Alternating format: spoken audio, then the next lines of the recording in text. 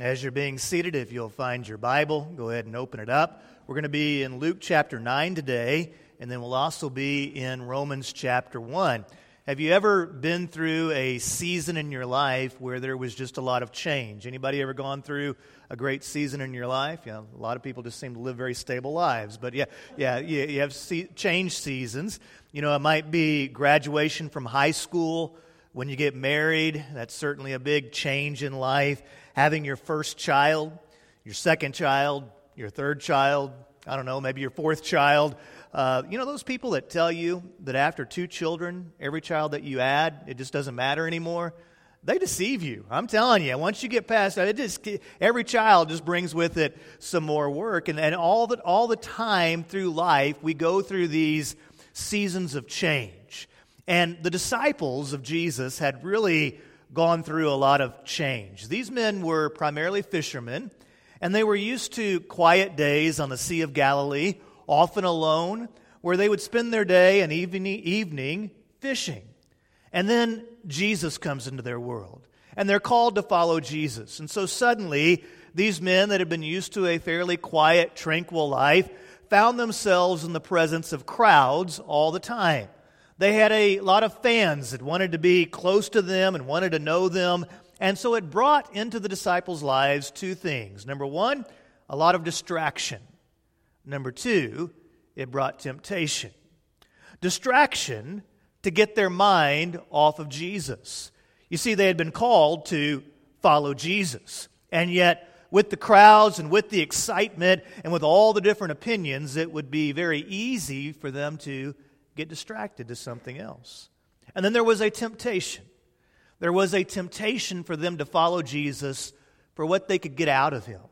And so they began thinking about, how do I build an earthly kingdom and kind of build a power center for myself instead of building a heavenly kingdom and focusing on those things that are spiritual in nature. And so the disciples started getting caught up in all the distractions around them. The first distraction that they had was they began to argue over who was the greatest. Look at verse 46. The Bible says, then an argument started among them about who would be the greatest of them. Now think about this here. Here are grown men, and they start arguing with each other. And what are they arguing about? Which one of them is the greatest?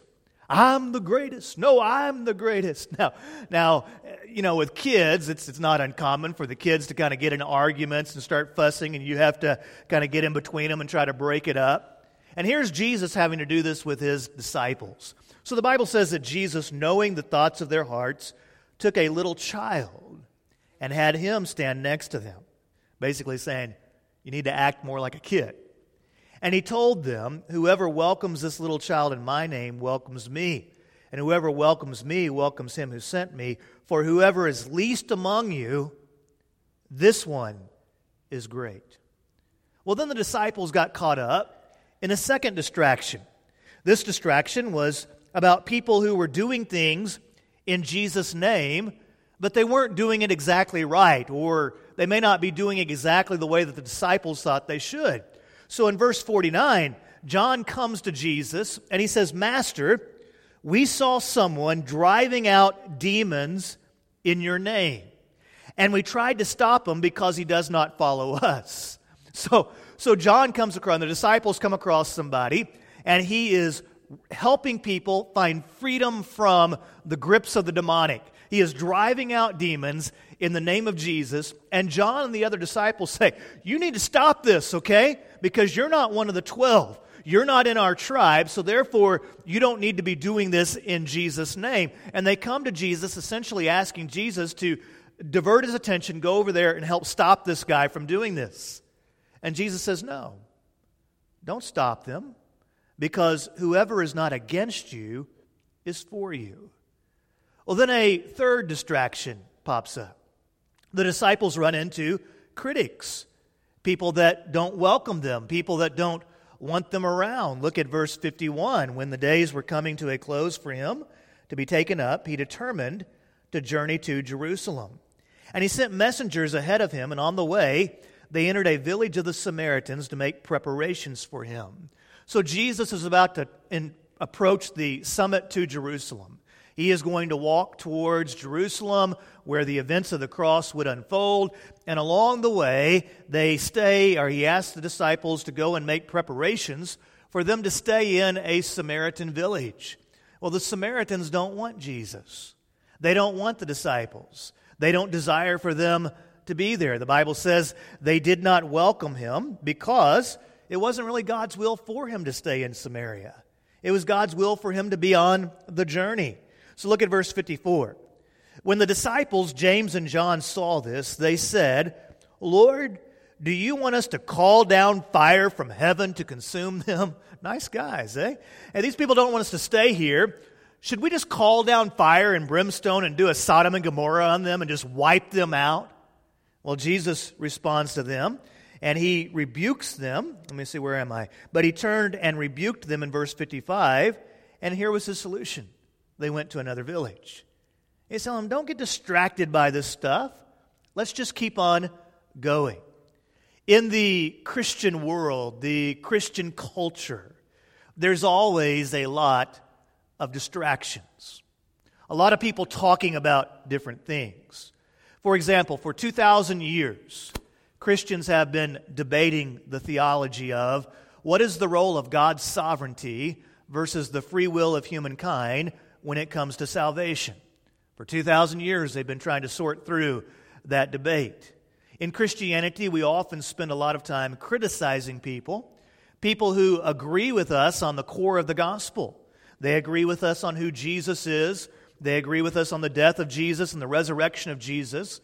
But there might be some nuance of theology or some way in which we support missions. And rather than focusing on what we have in common, we often spend a great deal of time focusing on what divides us. And we find ourselves criticizing one another when we only disagree on minor issues. Within the church world, churches often see each other as competition. It breaks my heart that local churches frequently see other churches as competition, and so we avoid cooperation with one another, and we frequently try to see, well, which church can be the greatest, and then the metrics that we use to measure greatness are usually secular methods rather than spiritual in their nature. And those become distractions that keep us away from the main message. We run into critics along the way. We'll find ourselves talking with an atheist or a secularist, and they will argue with you, and they will try to tear down your belief system and tear down Christianity. And normally what they try to do is cast you as a simpleton because you believe in God and you're a person of faith. And they say to themselves, well, anybody that's educated or more enlightened outgrows that eventually. And so you find yourself facing critics who are trying to tear down your core beliefs. And it's really easy in life to get so overwhelmed by the distractions that we miss out on the few things in life that really matter. Now let me say that again, because that's really the crux of what I want to talk to you about. It's really easy in life to get so overwhelmed by the distractions of life that we miss out on the few things that really matter. Earlier in the chapter, Jesus had called the disciples together for a huddle up. He had tried to call them together and remind them of what was really important. If you go up early in the chapter to verse 22, Jesus called the disciples together and he said, "The Son of Man must suffer many things and be rejected by the elders, chief priests, and scribes, be killed and be raised the third day." Long before the cross, Jesus predicted the cross.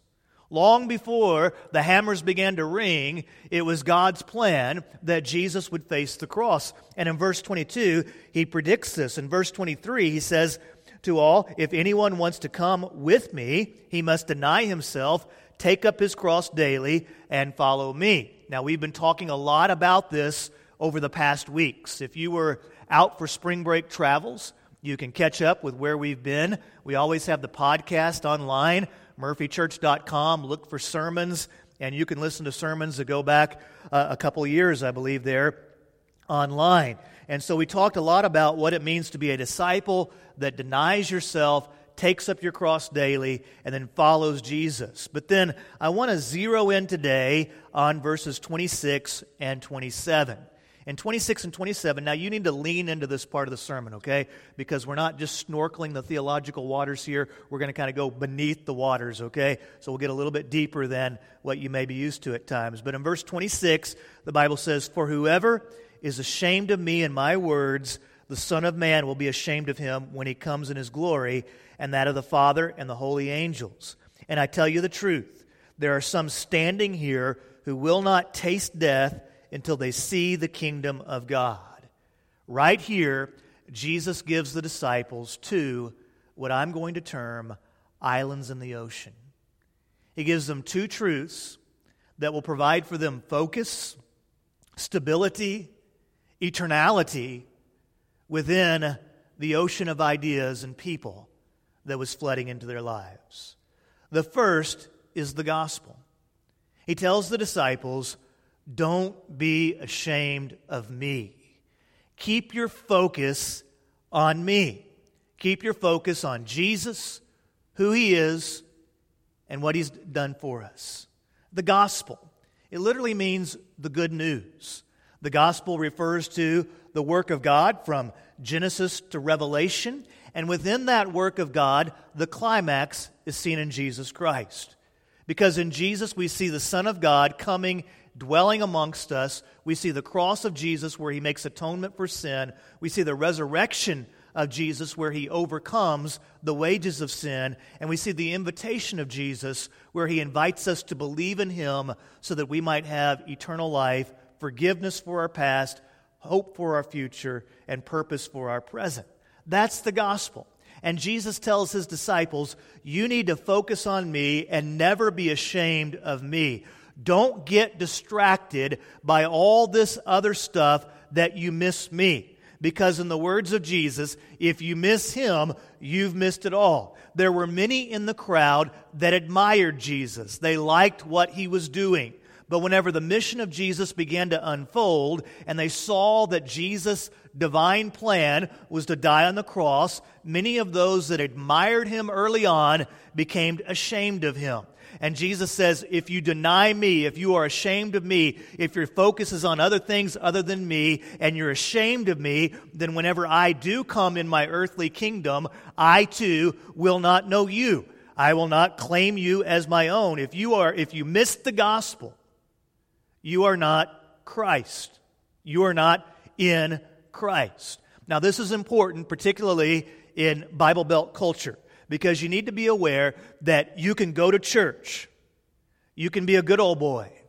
You can have a nice pickup with a God and Country sticker on the back and try to treat people right and try to be a man of integrity, have Toby Keith on the radio and try to raise your kids in a proper way and do all those things. And your granddaddy could have been a deacon and your daddy a preacher, and you can be the good Southern guy or the Southern person that has been in church all your life, and you can do all the church things and miss out on the gospel. The gospel is about Jesus Christ. And so there's this core collision that we have to face, and that is, what is it that you believe about Jesus Christ, and have you placed your faith totally in Him as Savior and Lord? Jesus tells His disciples, don't get distracted in all these other things so that you miss me. Now, number two, the kingdom. The kingdom of God is a theological term that refers to God's spiritual reign, both in the hearts of human beings and ultimately over His creation. The kingdom of God is also tied to the expansion of the gospel. So the kingdom of God expands as the gospel of Jesus Christ lands in hearts and people find themselves under in the presence of the Holy Spirit. The kingdom expands and God's reign expands. Now, the kingdom of God is a sermon series in and of itself. I could speak to you for many hours just on that subject. And this verse that Jesus refers to here does have some different opinions. Some scholars think that He was referring to the second coming. Some scholars think that He was referring to the passage right after that, where Jesus goes up on the mount and He's transfigured. I think that the Transfiguration interpretation might be correct, but I also think that he was referring to the kingdom and the fact that many of his disciples would see the kingdom in the sense of the cross, the resurrection, the coming of the Holy Spirit, and the expansion of the gospel through the establishment of the church. And so he was telling his disciples, some of you are going to begin to see the kingdom unfold. You're going to see me die on the cross. You're going to see me overcome death. You're going to be there at Pentecost when the Holy Spirit comes upon believers and indwells them, and you're going to be a part of the expansion of the gospel to all people groups. So do not lose focus, disciples, in all these distractions. Do not lose focus on the gospel and the kingdom. Sometimes in Scripture, we come across a verse that might be a little bit difficult to understand. And so we find other verses that help us understand the more difficult verse. There's a theological term called hermeneutics. Everybody say hermeneutics. That's a fancy word that basically means how do you interpret Scripture appropriately. Now, one of the principles of hermeneutics is that when you come across a passage that may cause you to scratch your head a little bit, you try to find another passage that sheds light on that other one. So when you go to Romans chapter 1, you see a tie-in to what Jesus was saying in Luke chapter 9. In Romans chapter 1 and verse 16, you find the theme of the entire book of Romans. Romans 1, verse 16 says, "For I am not ashamed of the gospel, because it is God's power for salvation to everyone who believes, first to the Jew and also to the Greek." So you see two things here. We are not to be ashamed of the gospel. It's the power of God unto salvation. Don't be ashamed of that. And then you see the expansion of the gospel, because it expands from the Jewish community. It also goes into the Greek or the Gentile community. And then ultimately that has landed here 2,000 years later in Murphy, Texas, right in the seat where you're sitting. So in all the distractions of Christianity, here are two islands in the ocean. Two things that provide stable footing. Two things that provide focus. Two things that help you not to get caught up in all the distractions, all the arguments that you might see in blogs, all the various opinions that are shared on Facebook. Two things that are islands in the ocean. Number one, the gospel. Don't be ashamed of it. Don't neglect it. Talk about it. Digest it. Believe in it. It is the heart of our faith. If you deny the gospel, you've denied it all. Number two, the kingdom of God. The grace of God is intended for you, but it was never intended to stop at you.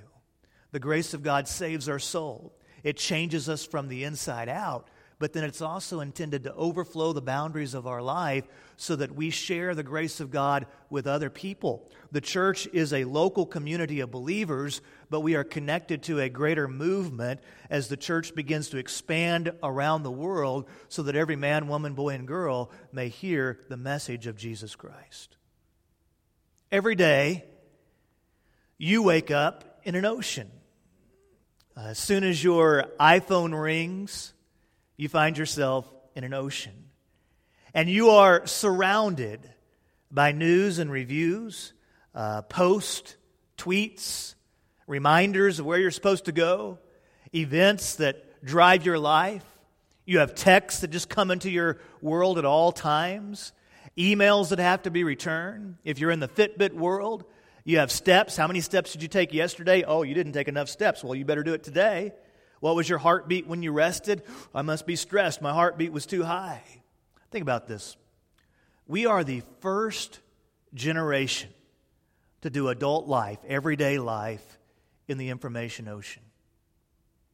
Now, the ocean is not a bad thing. Don't hear me as saying we need to go back to Mayberry and just throw away our iPhones and you know, as a church, we're just going to go build a commune somewhere and just that's not what I'm saying, okay? That's just weird, right? The information is not a bad thing, but it also can be overwhelming. And so here's an observation that I'm making as I look at society. Most of us are distracted, we're unfocused, Mentally, we are exhausted. And emotionally, even though we're connected with a lot of people, emotionally, we're often frustrated. And we struggle to figure out why. Why do I feel this way? I mean, I have more things than I've ever had before. I have a lot of friends. Look, I have 1,254, 1,253, 1,254. I have a lot of friends. So why do I feel lonely even though I'm connected to all these people? Why do I feel this way? And I think often the reason why we feel the way that we do is that there is so much information, so many opinions, so many ideas, so much news coming into our lives that we're overstimulated. Now, I have a 1-year-old. His name's Camden. When my 1-year-old Camden gets overstimulated, he has a meltdown. And everybody knows it. Life stops until we get his world simplified. What does it look like when a 16-year-old gets overstimulated? What does it look like when a 40-year-old gets overstimulated? What does it look like when a 60-year-old gets overstimulated? I would submit to you, it looks a lot like our society. We live our lives overstimulated. In 1440, a man by the name of Johannes Gutenberg changed the world. What did Gutenberg do, you might ask? He invented the printing press. And suddenly, information that was only held by a few could be rapidly spread. And so books found themselves in people's homes. Newspapers could print the daily news and people could read it. And you probably saw your grandparents reading the newspaper. My kids are like, what's a newspaper? But they had newspapers where they could read about the news. It created an unprecedented circulation of ideas. From that, the modernistic age began, the Great Enlightenment. We saw expansion of science, medicine, academia. The academy was formed, and now our universities come out of that. The arts found a great deal of expansion. And the common man, people like you and I, we began to think more because there was a greater circulation of ideas. There were new forms of civilization that came about during that era. You found democracy as an idea. You found freedom and civil rights. The United States as a nation is kind of a testimony to the power of thought and to the idea that society can live free and out from beneath the reign of a monarch. And if you look at history from a larger lens, for about 550 years, society and culture were trying to adjust to Gutenberg's invention. And then in most of our lifetimes, in 1990, there was a man by the name of Tim Berners-Lee. Anybody ever heard of Tim Berners-Lee? I've had three people now. You were here last service. So we've had 2 people in 3 services, okay? Tim Berners-Lee invented something that affected your life. Lee was the man that is credited with inventing the World Wide Web. Now, the invention of the printing press created a river of information that would allow information to flow into people's homes. The invention of the internet created a flood of information that overflowed the banks. Then 2 guys came onto the scene. There were others, but a man by the name of Steve Jobs, another man by the name of Bill Gates. Anybody ever heard of those guys? All right. These guys figured out how to turn the flood of information into an ocean. And of course, they became multi-billionaires as a result. I would predict this. This doesn't come from Scripture. This just comes from Lash, so I may be wrong, okay? And if I'm wrong, please don't stone me like they did the Old Testament prophets, okay? But I would prophesy this, that the billionaires of the next 20 years are those individuals who can help people and businesses create islands in the information ocean. Those individuals that can figure out products and ways to help people have stability and focus in the ocean of information, bring wisdom to all that we know, those will be the people that are the most successful financially in the years to come. For you to survive, and do more than survive, for you to thrive in the information ocean, you're going to have to create some islands in the ocean. Islands that allow you to have stability of footing and focus of direction in your life. Now, those islands may be some practical things. For example, family.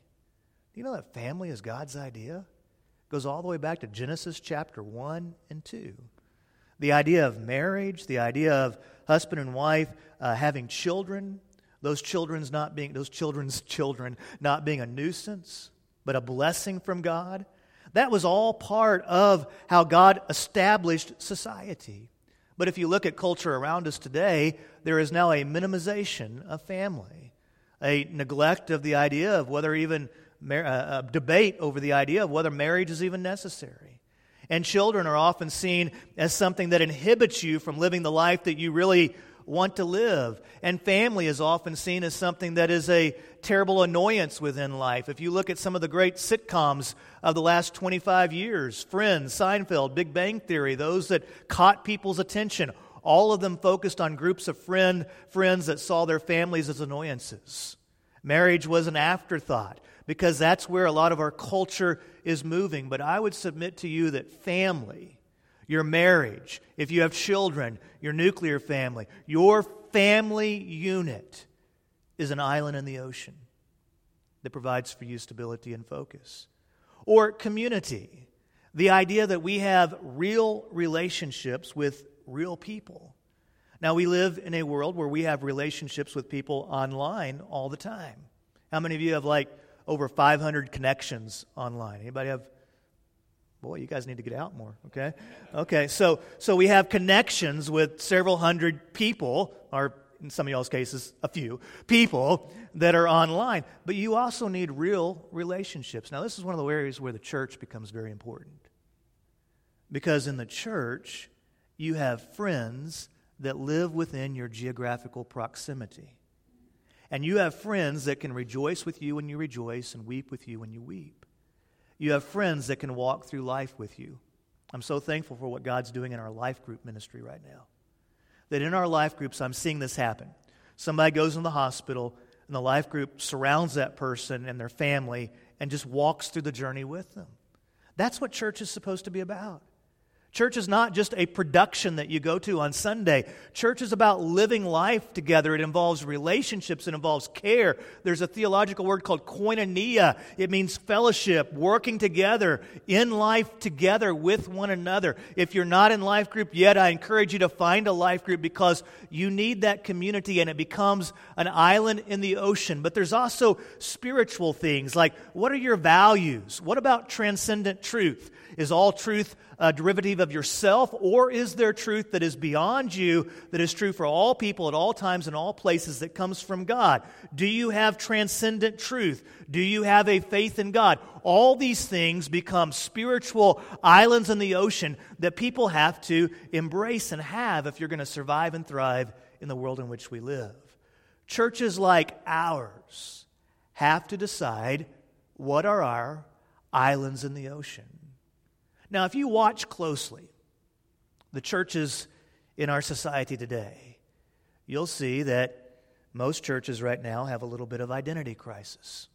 Oh, how are we going to do this in 2017? Sometimes the fist is clenched. Sometimes they're wringing their hands. Lord, how do we do this? How do we survive? How do we minister in 2017? It's harder to get people to come to church. It's harder to get people to come to church consistently. We can't ever get any volunteers. How are we going to do this? And if you watch a lot of churches, they're in an identity crisis. And a lot of my friends, a lot of pastors are in an identity crisis too. And they spend a lot of energy chasing distractions and trying to catch up with chase culture. If culture says you're supposed to wear a Hawaiian shirt and talk like a surfer dude, you go out and buy a Hawaiian shirt and you start your sermons, all right, let's open our Bibles, all right. You know, if culture says you need a lumberjack shirt and a big beard and some suspenders and skinny jeans, and you go out and buy that. And so a lot of pastors are kind of in an identity crisis trying to figure out who they are within 2017 America. And I just want to say, I think culture respects you more when you know who you are and whose you are, and you have something to say. Be confident in who you are. Be confident in whose you are. And bring something intelligent into the conversation. And you'll find that no matter how you dress, no matter what age you are, you can connect with culture. But now catch this. As your pastor, I want us to find focus and stability within two islands on the ocean. There's a lot of aspects to our theology and to the Scriptures, but here's two islands on the ocean that we will intensely focus upon as a church. Number one, the gospel, because the Scriptures say it's the power of God unto salvation. We will talk about, focus on, be about the gospel of Jesus Christ. You don't need me week after week just to talk to your felt needs. You don't need me just to give you self-help. You need me to teach you the Scriptures, to talk about the gospel of Jesus Christ. It is the heart of our faith. Number two, as a church, we will be focused upon the expansion of the gospel, the kingdom of God. And so as a church, we will be about supporting missionary activity, calling out the called from our own church so that we can send missionaries from our church body.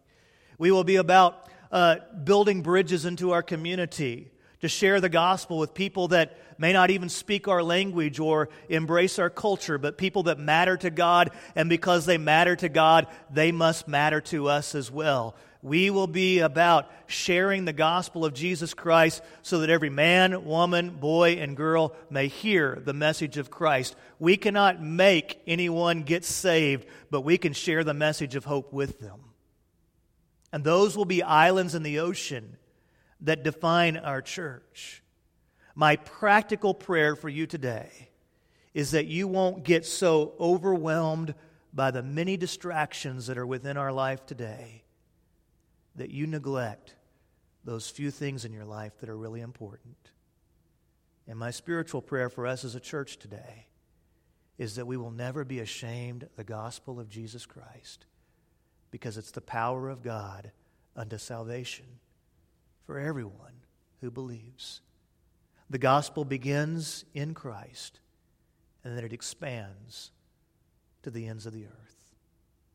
May we have islands in the ocean that allow us to have firm footing, to know who we are and whose we are and what we believe. May those islands in the ocean bring focus and meaning to our lives that helps us to go beyond ourselves and to truly use our life in a way that lasts forever. Would you be so kind as to bow your heads, please, as the band comes and we come to a time of commitment. I'll be here at the front during this next song, and if there's anything that I can pray with you about or encourage you in, it's always my joy to do so as your pastor. If today needs to be the day where you embrace Christ as Savior and Lord, I'd like to talk to you about what that means. Our heads are bowed. If you would just stand right where you are, I'm going to lead us in prayer, and then we'll have our time of commitment. Heavenly Father, we thank you for who you are, and Lord, we thank you for this time to which you've called us. In all of human history, you have allowed us to be born within a time where there has been an explosion of information. And Lord, sometimes that can be overwhelming, but it also brings with it an opportunity to make much of you, an opportunity to have a life that connects with many people and shares the gospel with many people. And so, Lord, may we see the opportunity that is before us. May we as a church know who we are and whose we are, and may we have something meaningful to bring to the conversation. Lord, help us to never lose focus on the gospel, to never lose focus on how you desire to see men and women's lives changed by the power of the gospel. And Lord, help us not to rest until we are a part of sharing the gospel in such a way that every man, woman, boy, and girl hears of the hope and salvation that's in Jesus Christ. It's in His name that we pray and worship. Amen.